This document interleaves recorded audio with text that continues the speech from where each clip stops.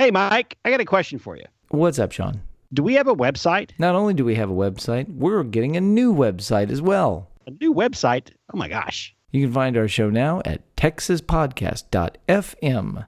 .fm, just like your grandpa's old radio. So here's the plan, folks. We've got a new site, texaspodcast.fm. We're going to be going live soon. You'll find the site, new look, new feel, all the same great podcasts. You don't need to update your feed. You don't need to change anything right now, but just check it out. Wait.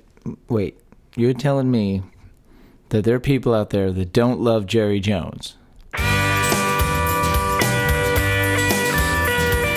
Howdy, you're listening to Come and Take It, the talk show about Texas by Texans, where three friends born and raised in the Lone Star State share our views on the history, culture, and just what it means to be Texan.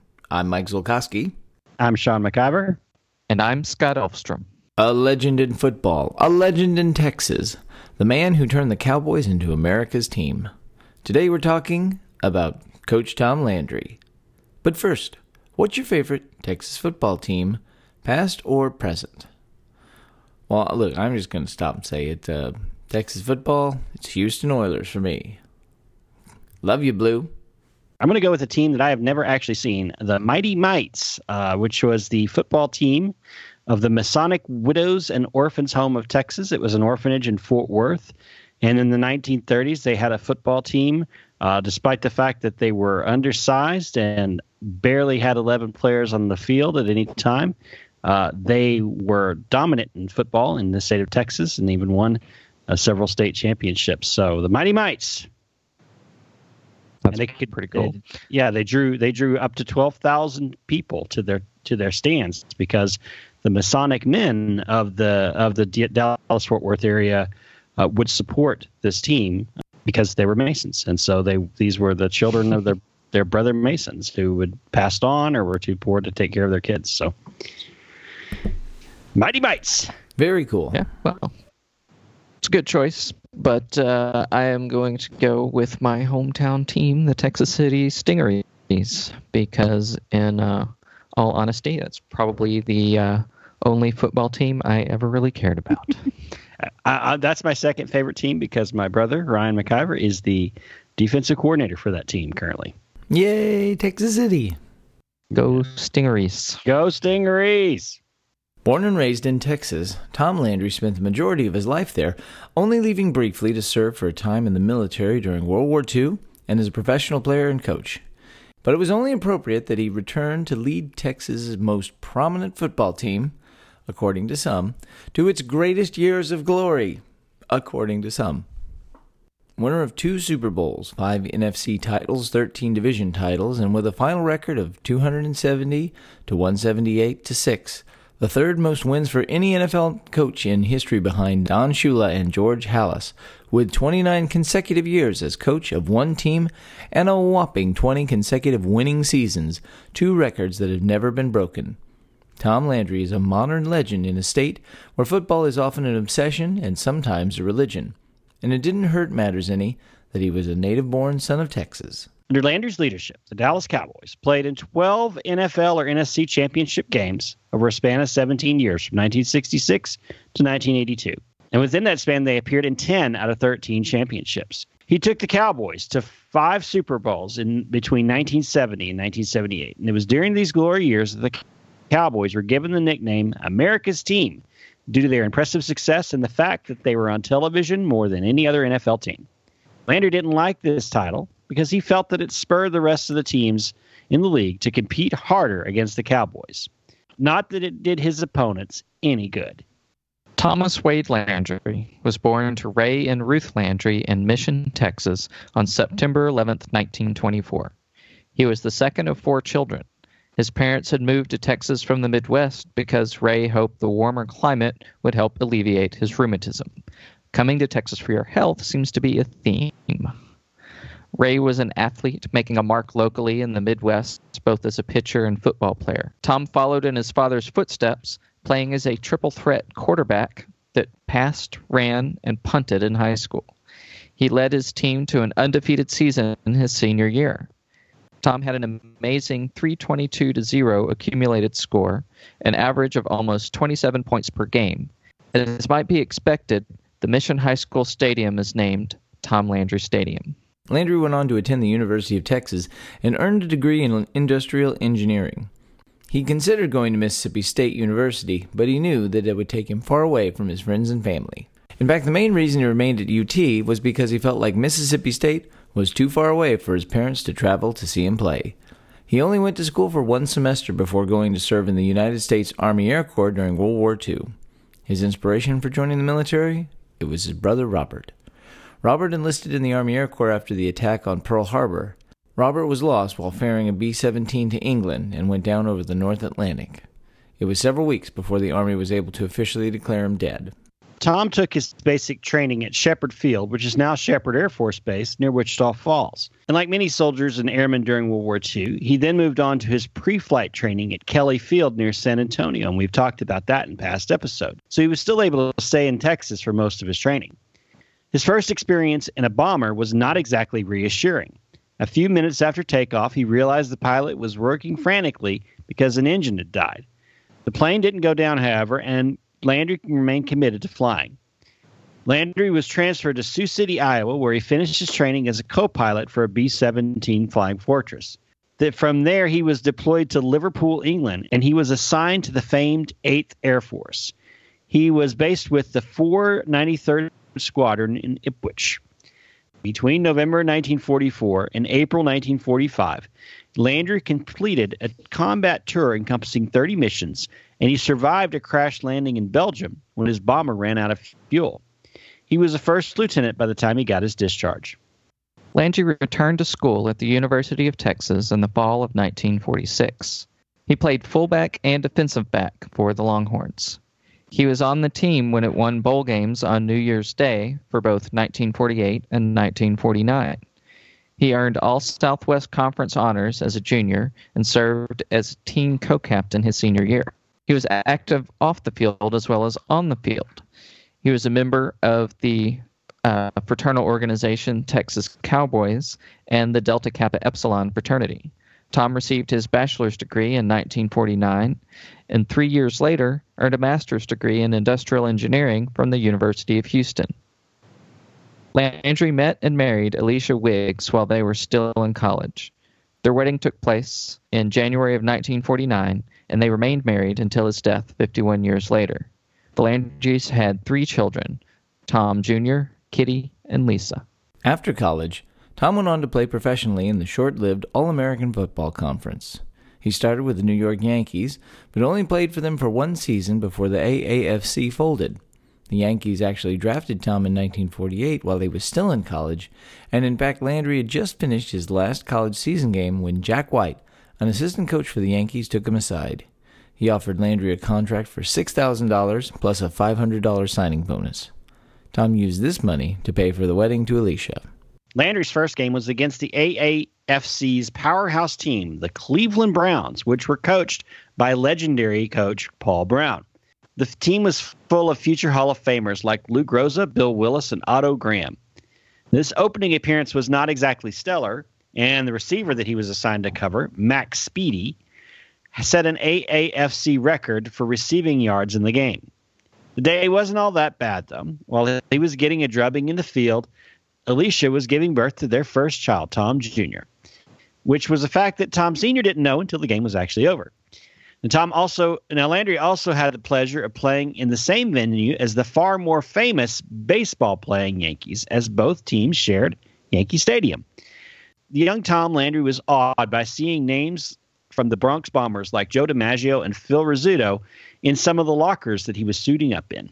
The AAFC folded at the end of the season, though, and Yankees were not one of the teams that were taken into the NFL. The New York Giants took Landry in the dispersal draft. The Giants originally drafted Landry in 1946 as a futures pick, which allowed the NFL teams to draft underclassmen and hold their rights until they completed college. Landry had served as a punter for the Yankees after the normal player was injured in the preseason and kicked for the Giants as well as his other roles. It was as part of the Giants and under the leadership of their head coach, Steve Owen, that Landry got his first shot at coaching himself. Rather than explaining the 6-1-4 defense to his players, Owen called Landry up and had him explain it. Owen lost his job over the terrible 1953 season, which featured a crushing loss to the Cleveland Browns at 62-10. Landry's star was on the rise, though, and he was selected as an All-Pro in 1954, and he played in 1955 as well, though in both seasons he acted as an assistant coach to the new head coach, Jim Lee Howell. 1955 was his last season as a player, and by the end of his career on the field, he's had 3 interceptions for 404 yards with 3 touchdowns, and 10 fumble recoveries for 67 yards and 2 touchdowns. In those short 7 years, he also led the league in punting yards 3 times, once more proving his amazing athletic versatility.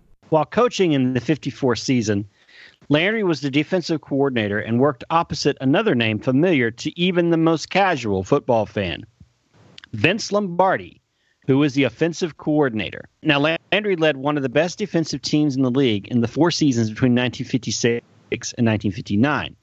Lombardi and Landry created a fanatical loyalty within their team, and this drove the Giants to 3 appearances in the NFL championship game during those 4 seasons.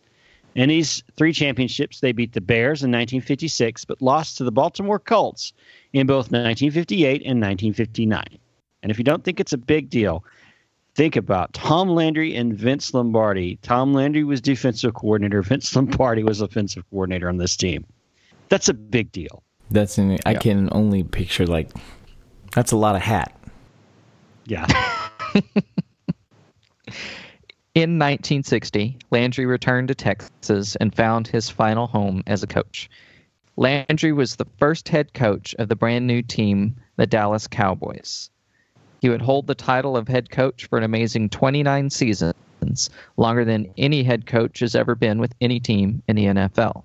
The Cowboys got off to a rocky start and had an 0-11-1 record for their first season and had 5 or less wins in each of their next 4 seasons. Nevertheless, owner Clint Murchison Jr. obviously believed in Landry's potential and gave him a 10-year extension on his contract.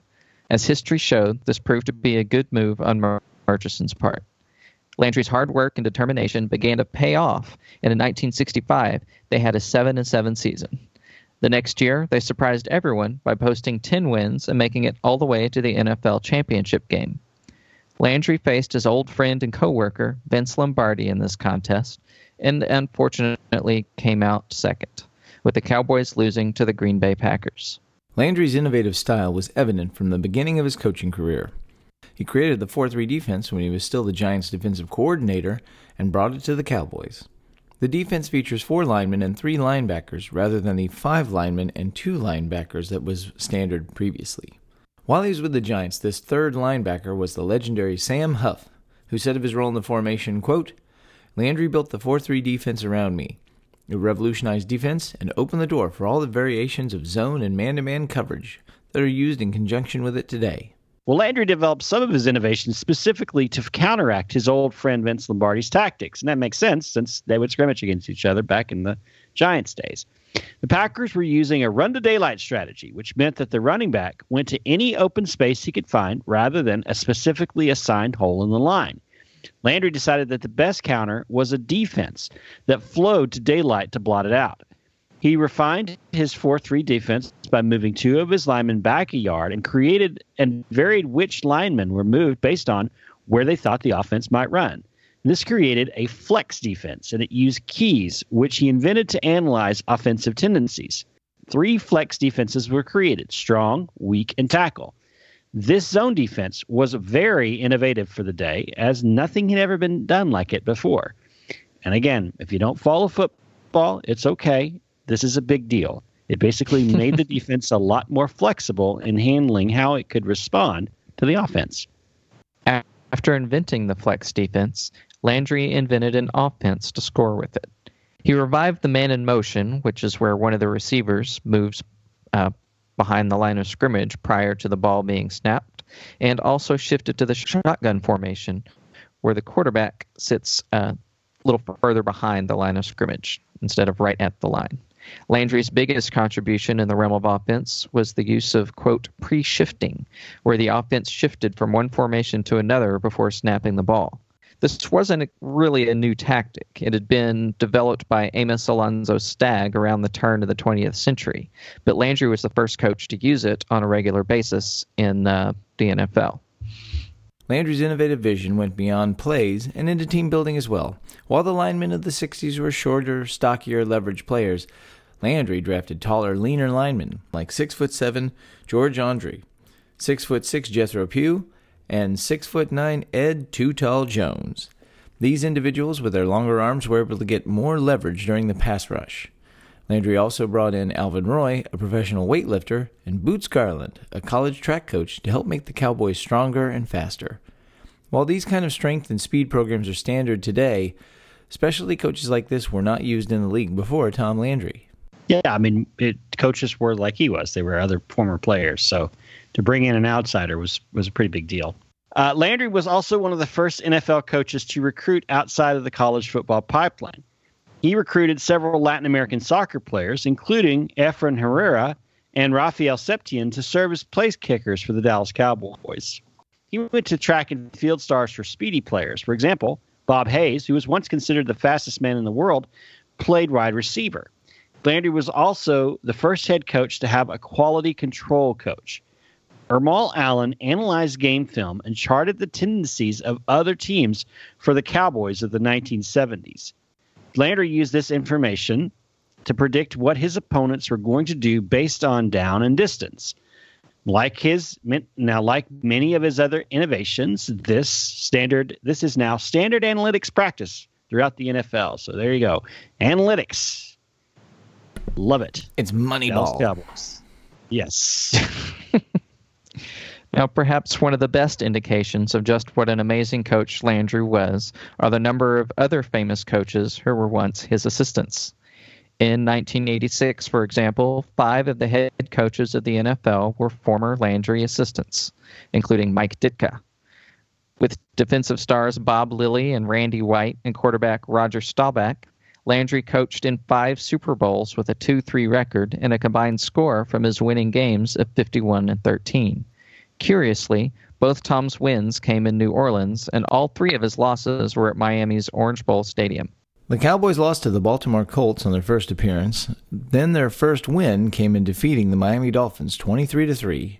In what is now considered a classic game, they lost to the Steelers, and then lost to them again in a rematch, which is generally considered just as good a game. But before that game, Cowboys linebacker Thomas Hollywood Henderson said, "Terry Bradshaw couldn't spell C-A-T if you spotted him the C and the T." In his autobiography, Landry said that he cringed when he heard that, feeling like Bradshaw didn't need any additional motivation going into a game like the Super Bowl. Although he was a dominant force in the NFL in the 1970s, by 1984, Landry's career was on the decline. The Cowboys had reached the NFC Championship game 3 years in a row from 1980 to 1982, but they lost every time. Oilman Bum Bright bought the team in 1984, and the Cowboys' performance only continued to fall. They were 10-6 in 85, 7-9 in 86, 7-8 in 87, and a terrible 3-13 in 1988, which was the worst record they'd had since the 60s. Understandably, old Bum was a little bit less than impressed by the performance of his investment, and Landry's strategies and stubbornness during these seasons made the public critical of him as well. Nonetheless, Landry was given a new 3-year contract in the summer of 1987. Manager Tex Schramm hired new offensive line and special teams coaches in 86 and 87, a move that some suggested was made to divide the coaching staff and undermine Landry so he could be dismissed. Bright was usually silent about Landry's coaching, but after an embarrassing loss to the Falcons in 87, he complained, quote, "It doesn't seem like we've got anybody in charge who knows what he's doing other than Tex." He also felt that top draft picks Danny Noonan and Herschel Walker were not being played enough.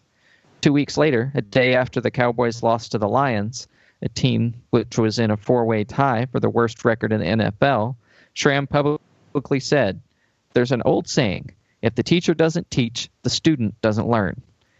Nonetheless, Bright did not step in, and Schramm otherwise retained his confidence in Landry. The 1988 season was particularly bad for Landry. At 3-13, they had the worst record in the NFL. It was the 4th time in 5 years they'd missed the playoffs, and their 3rd consecutive losing season. But Landry was not ready to step down as head coach. That February in 1989, he said that he would coach into the 90s unless I get fired. And he still had a year left on his $1 million per season contract. Well, 2 weeks later he got fired. This came shortly after Bright sold the Cowboys to Jerry Jones. Bright had suffered major losses to his banking, real estate, and oil businesses during the savings and loan crisis, and he just had to sell the team. Had Bright been able to keep the team, he might have kept Landry on, though later in 1990 he stated that he'd wanted to fire Landry as far back as 1987, but Tex Schramm told him there wasn't a suitable replacement ready to go. Well, Jones had a suitable replacement. He hired Jimmy Johnson, who was then the coach of the University of Miami.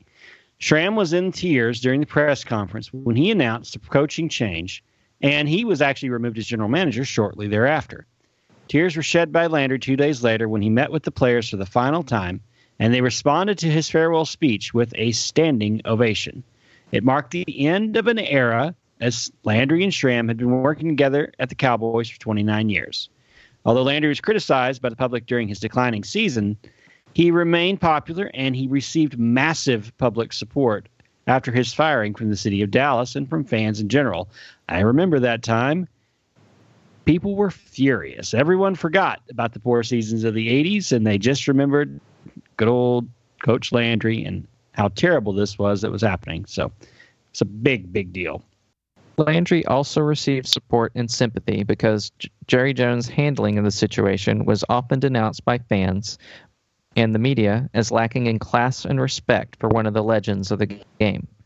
Jones stated that he never considered keeping Landry on and only bought the team because he could hire Jimmy Johnson as the coach. He also gave Landry no warning before he made the announcement. Jones has since said he regretted the way the termination was handled, but even today, there's still some resentment from fans about Landry's mistreatment. Wait. You're telling me that there are people out there that don't love Jerry Jones? Yep. There's people that don't like the way that Jerry Jones does things. Huh. Wow. It's crazy, I know. I know you learn something new every day on this podcast. It didn't take long for Landry's nearly 3-decade successful coaching career to be recognized. In 1990, he was inducted into the Pro Football Hall of Fame less than 2 years after his last game. He was also inducted into the Ring of Honor, which is the Cowboys Hall of Fame, in 1993. He'd been invited to enter several times before, but 93 was his year. Landry's only other foray into football was a limited partner of the San Antonio Riders of the World League in 1992. Otherwise, he lived a quiet life until he was diagnosed with acute leukemia in May of 1999. He died from the disease less than a year later on February 12, 2000. His funeral was held at Highland Park United Methodist Church, his church home for 43 years. He is buried at Sparkman Hillcrest Memorial Park Cemetery in Dallas. Well, a cenotaph to Tom, complete with a depiction of his famous fedora, was placed in the official Texas State Cemetery in Austin, Texas. A representation of that fedora was also worn as a patch on the Dallas Cowboys jerseys during the 2000 season to honor the passing of who was arguably their greatest coach. A bronze statue of Tom Landry was also placed outside of Texas Stadium in Irving and then was moved along with the Cowboys to AT&T Stadium in Arlington when they relocated. The section of I-30 between Dallas and Fort Worth was named Tom Landry Highway by the Texas legislature in 2001. In a state where football is king, Tom Landry stands as a legend, and his legacy as the greatest coach of America's team has never had any danger of being threatened. And the man knew how to wear a hat. That's for sure. Man, I mean, you can't beat. You cannot beat Coach Tom Landry. Yeah, those. I don't think they're fedoras. I think they're trilbies, aren't they? That he wore. It might be. I don't know. I just think they're a cool looking hat. Yeah, those little hats that he wore. I mean, he just had. I mean, you have that image of this guy in a suit that was usually plaid of some kind, with that hat and holding that rolled up paper that he had his plays on, and standing on the sideline with that steely Clint Eastwood look to him. You know, Ed Harris, Clint Eastwood look. I'd love to see Ed Harris play, Tom Landry at the very tail end of his career. That would be great. That'd be a really good. That'd be a good biopic. But well, what's interesting about the guy is that he's like so many of these people of that generation of, seems like a very humble, hardworking guy, and was in the did his time in the military, got out of the military, went back to school, just kind of knows the grindstone. But we forget about, I think, because for us, I know for me, it's just like he's just the image of the hat and just being America's coach and that kind of thing of just he was this amazing coach, and that's just I think of him as that's what a great coach looks like. And it's ironic though that you're like, oh no, he and Vince Lombardi worked together for all this time. You're like, oh wow. So there's a lot more to the man than just the hat and the image of what we just kind of conflate him to as children of the 80s. Yeah, I just see him with that steely eye, that steely look of determination and grit. He just looked like he had grit, but classy grit. Not like he wasn't like a dirty old man. He was just like, I'm wearing a suit and we're going to win this football game. And that's it. There's no other thing about it. And he was extraordinarily innovative when he became a head coach. We talked about all those things, and those who don't know a lot about football, which I don't claim to know a great deal about football, but those who know a lot about football, like there's things that he did that they still do today. That that he brought back or made popular, the man in motion behind is still used today. You watch a football game, you're going to see that done. You're going to see the offense shifting right before the snap into a different position to a different formation to throw off the defense. So those things occur, and that they came from Tom Landry. And the other thing is that he was directly responsible for building the team in every way, building that team to become this media sensation in the 1970s. And that's something also that's forgotten about is, it wasn't really Murchison or even, Tex Schramm had a lot to do with it, with the creation of the Dallas Cowboy Cheerleaders, but it was the whole package. But it started with Tom Landry building a team that everybody could get behind and cheer. And, today the Dallas Cowboys is the most recognizable sports brand in the world, and it's one of the single most valuables. Jerry Jones bought that team for $140 million. It's worth $2 to $3 billion today. So, it's spot on. I mean, they took the Cowboys to the place where they're ironically, considering the team that Tom Landry started playing for, the Cowboys in a lot of ways are like the New York Yankees in the baseball world, where either a ton of people all over the world or the nation or the world love the team, or they love to hate them. But either way, you look at them as being very well known and having a reputation for greatness, whether or not they've earned that lately or not. Well, I think it goes to it goes to the fact you say talk about loved hated teams. I think there's just, how about it this way, there's just a couple topics where you can throw it out and people, they have an opinion. Yes, it's yes or no. They're never on the fence. And the Dallas Cowboys is one of those things of, there's a lot of people who don't like the Cowboys, a lot of people who love the Cowboys. But I feel like Tom Landry earns your respect and rises above that. Like, I can't see anybody who's like not loving, like being not respecting and the man for, Yeah. And when those last couple of years at the Cowboys were pretty bad, and people were not happy, with them. But and to be fair, he was not able to adapt and change, after a certain. That's what cost him his job. But how Jerry Jones handled it, certainly there was a massive outcry of fury, and there's conspiracy theories about, he didn't go into the Ring of Honor, and they should name that stadium that they built in Arlington Tom Landry Stadium, and Jerry Jones isn't letting them do that. And that's not true. Jerry Jones wants to sell the rights to the naming of the stadium. He doesn't want to just give it the name of a dead football coach. So but at the same time, it's like there's still people that love Tom Landry and they will not let it go. So, and he's a Texan. That's the great thing about him. Flew bombers in the war, came back and played football. Yeah, I don't have Alanis Morissette on speed dial, so we may have to come to a ruling ourselves. But is it ironic that a born and bred Texan had to play for a team called the Yankees? Well, that's the irony part. I'm not sure if that's ironic or not.